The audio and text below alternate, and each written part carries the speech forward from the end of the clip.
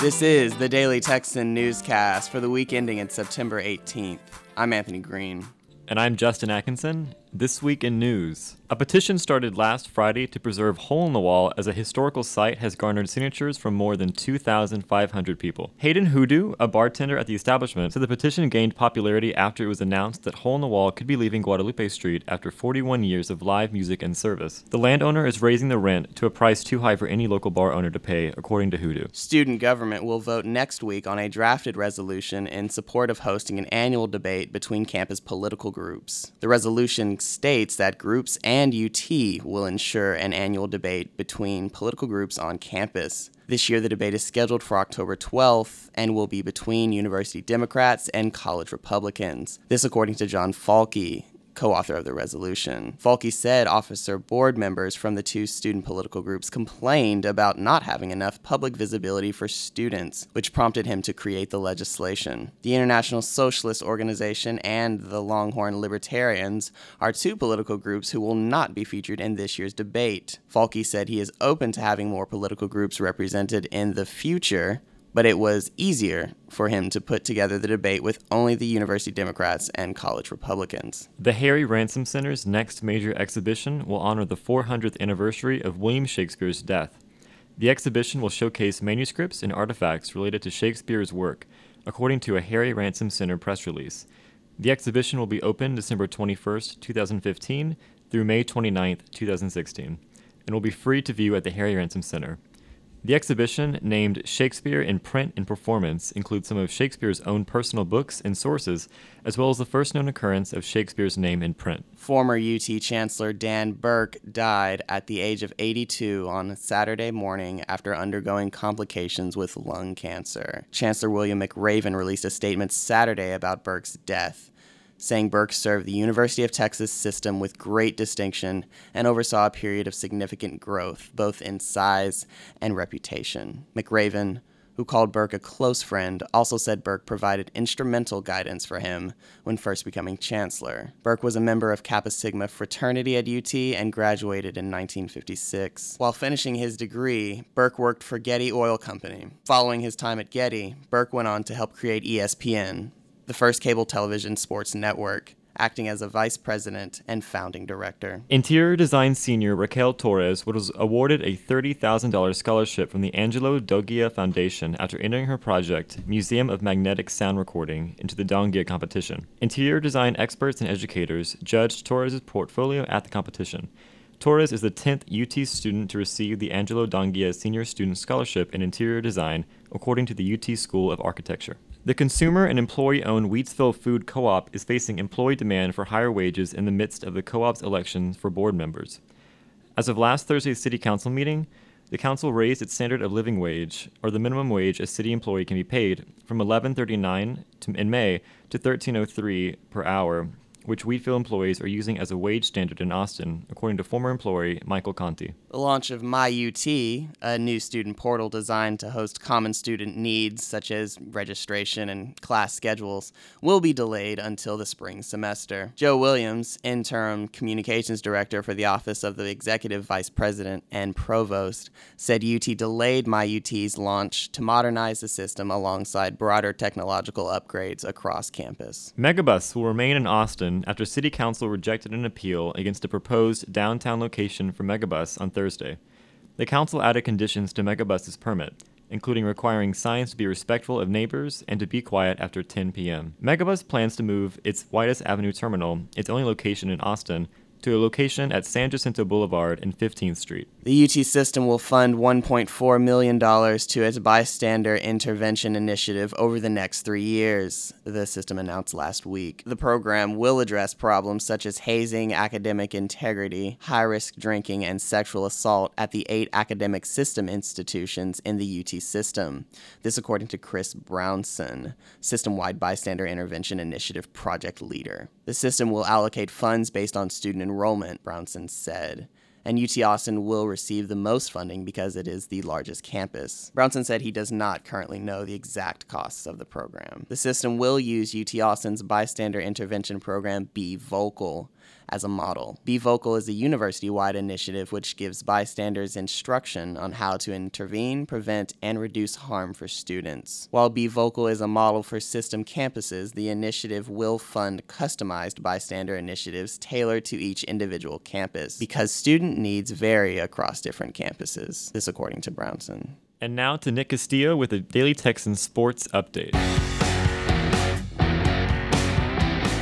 Thanks, Justin. The big news coming out of sports this week was the resignation of athletic director Steve Patterson after his 22 months here at the university. University President Gregory L. Fenves said that he wanted to have a more welcoming door to the athletic department. Steve Patterson had a lot of trouble during his tenure with his relationships with the boosters, relationships with students and the faculty. Some of the big things that he did was raise ticket prices, and that did not resonate with the fan base very well. There are a couple things that he did to help the athletic department as far as the fan experience. He brought in all sorts of dining places within DKR. If you're a fan of Torchies or a fan of Pluckers, you have that now within the confines of DKR. Now you also have alcohol, which if you're a fan of alcohol and 21, you get to enjoy. But people did not like the way he handled his business with raising the ticket prices. People didn't like that. And if you noticed, if you attended Texas's game last week, they were about 15,000 seats open, as well as a privately funded banner flying around DKR that said Patterson must go. So definitely the fan base was not happy with the way Steve Patterson was handling his business. And so after 22 months, he's gone. He brought in two coaches, head football coach Charlie Strong and new head basketball coach Shaka Smart,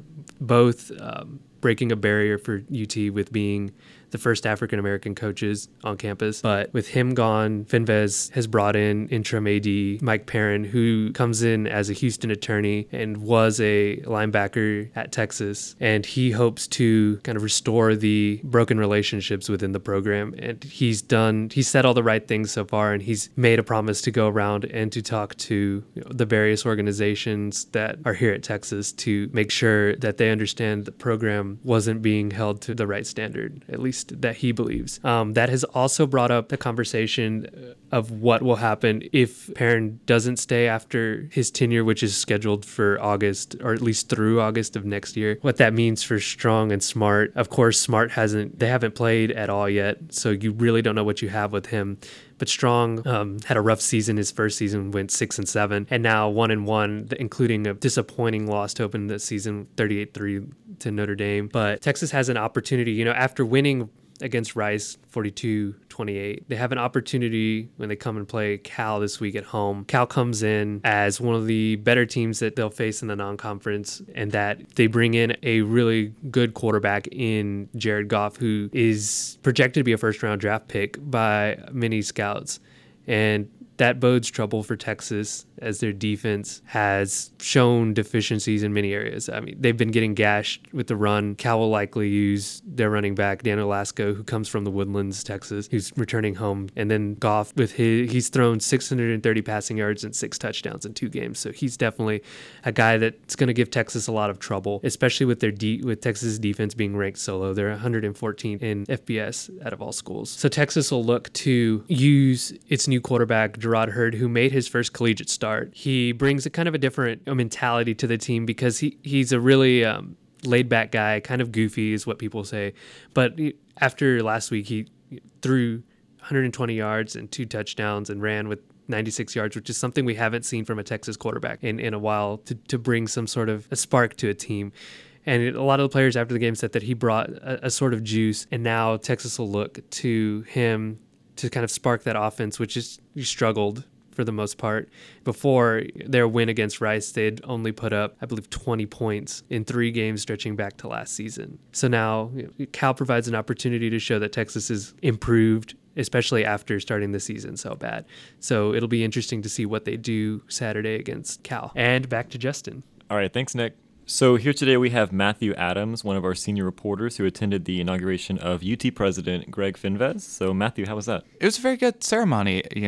Gregory Fenves, he hasn't had a quiet moment here since he's been president on the 40 acres, dealing with the Jefferson Davis statue and now recently the firing of Steve Patterson. Definitely not a quiet start to his tenure, but a very exciting ceremony hearing him talk about the future here at UT Austin. So you also covered a report about sexual assault prevalency. Can you tell me more about that? Yeah, so members of the School of Social Work, they looked at the increase of sexual assaults in the state of Texas. They had done a previous report in 2003, and then this was the first time since that report.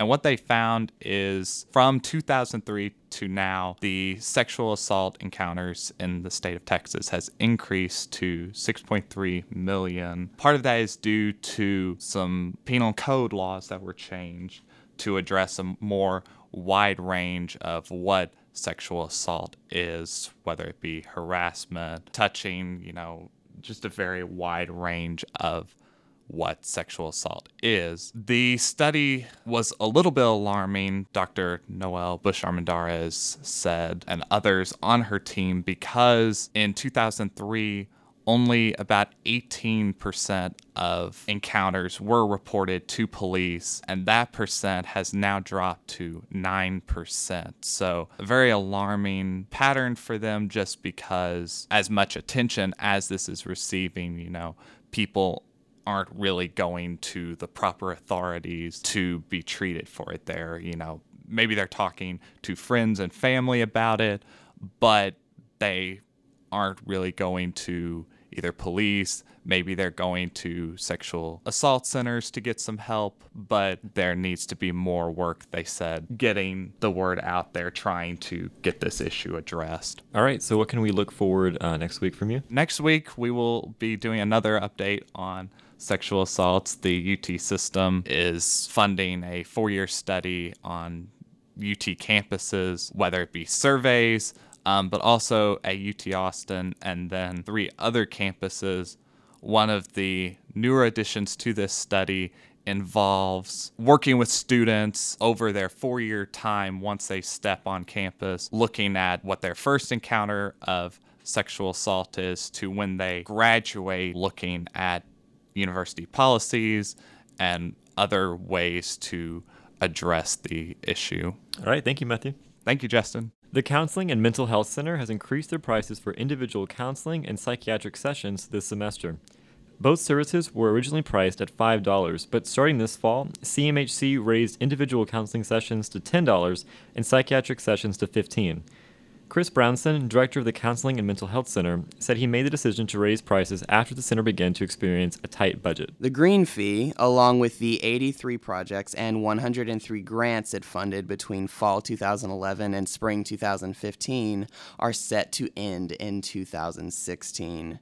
This according to the Metrics and Measurement report from the UT's Office of Sustainability. The green fee is an allocation of $5 from each student's tuition for each semester and $2.50 for each summer session, used to fund the Green Fee Committee and other eco-friendly projects on campus, like the water bottle refill stations. An open meeting was held Wednesday to discuss options for different ways to renew the fee and how to move forward from the legislator's decision. The green fee's inception created funding for 5 years, which will conclude after the summer of 2016. Despite the Green Fee Committee's efforts to lobby for the bills they introduced in both the House and the Senate, neither bill was passed into law. The bill received unanimous consent in the House, but the necessary amount of votes could not be reached in the Senate.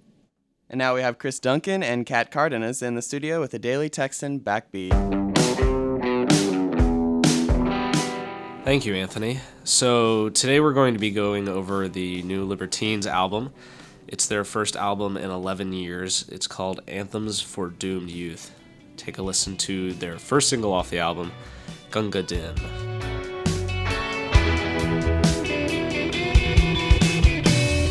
Woke up again to my chagrin. Getting sick and tired of feeling sick and tired again. I really like how the song draws you in with the first bluesy riff, and it has a really catchy chorus, so it's a pretty solid choice for a single. Mm-hmm. I definitely agree. It's an obvious choice for a single, definitely, but mostly because of its chorus. It's not really a typical Libertines song that you think of when they recorded stuff in the early 2000s, but it really sets the tone for what the rest of the album will sound like. Yeah, it's definitely really different than their previous stuff, but I think it's also a really solid example of how they've cultivated their sound. It's a lot more mature. Definitely. The production quality on this song is really good. But I know a lot of older fans might think that this more production-heavy style is not the way to go for the band. They like the more raw feel of their earlier releases, but to each their own. The next song we have for you guys to listen to is Belly of the Beast. Check it out. Don't know if I can go on,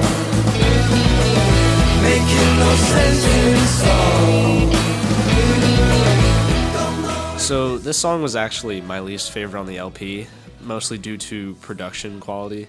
It's really an attempt to make a rock song into something that isn't what it should have been. It's more of a pop song than a rock song. I understand the direction that they were going, but the chorus just really ends up turning into a mess. And the guitar riffs get lost. It's really just not a good song. Yeah, it was definitely not one of my favorites on the album. It's pretty sloppy production-wise, and a lot of like the punk guitar-driven riffs are gone, and so it loses its punch. Usually the lyrics on their songs too are poetic. They're subtle. They try to not directly address things. They try to sort of introduce the listener in a more indirect way. But this time, Pete Doherty, who wrote the song, he's just not poetic at all. It's very blunt, in fact.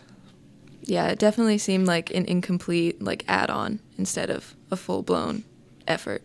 Yeah, definitely. So for the last song, we're going to listen to something that isn't typically what you hear on the album. It's called Iceman. Just for now, we have all the time. Don't spend your days in the haze with the Iceman. I really liked this song. It was probably one of my favorites on the album. It was kind of Beatles-esque. I liked that it told a story. It showed the good side of how they've shifted their sound to a more pop sound. Yeah, I agree. The acoustic arrangement was really out of the ordinary, as you said. But it's a really calm moment right in the middle of the album, which is perfect because, you get tired after a while of hearing the sort of similar rock sound again and again. But also, it's one of the few songs on the album that isn't about love. It's more about redemption, and it was really interesting to hear them sing about that for once instead of singing about all their love problems. I think overall, the first half of the album really solidifies their shift in sound, but then after that, it kind of falls into a mess and it's more poppy than anything. Yeah, it does have its horrible pop moments, and a lot of early fans of the band, as I said, aren't going to like this album because it's not the Libertines that talk about rampant drug use and all the problems that they're going through with their relationships, specifically between frontmen Pete Doherty and Carl Barat. But, it's a good album overall, and I think it's a good way to reintroduce them to the music scene. So that's it for the Daily Texan Backbeat. And back to Anthony. Thanks, guys. As we've mentioned, this weekend was the first time alcohol was served at the DKR Stadium, and UTPD ended up with 11 reports of public intoxication. This week on Crime Corner, a non-UT subject stumbled into the first aid station on the north side of the stadium. While the subject was not able to stand well on his own, EMS advised the subject did not require medical treatment. After the arrival of police officers, the subject began to flirt and wink at the female first responders. The subject's flirtatious nature diminished once he was deemed to be intoxicated to the point he was a danger to himself. And next,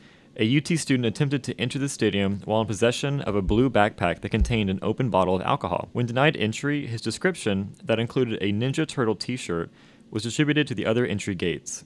When an officer stopped the student at another entry point, the student was found to be under the influence of an alcoholic beverage to the point he was deemed to be a danger to himself and others. Thank you all for listening to this week's Crime Corner. And that about does it for this week's edition of the Daily Texan Newscast. In the meantime, there is always more news at dailytexanonline.com. You can also follow the Daily Texan on Twitter. It's at the Daily Texan. And you can also subscribe to the podcast on iTunes. Just search for the Daily Texan Newscast. See you next week, everybody. Bye.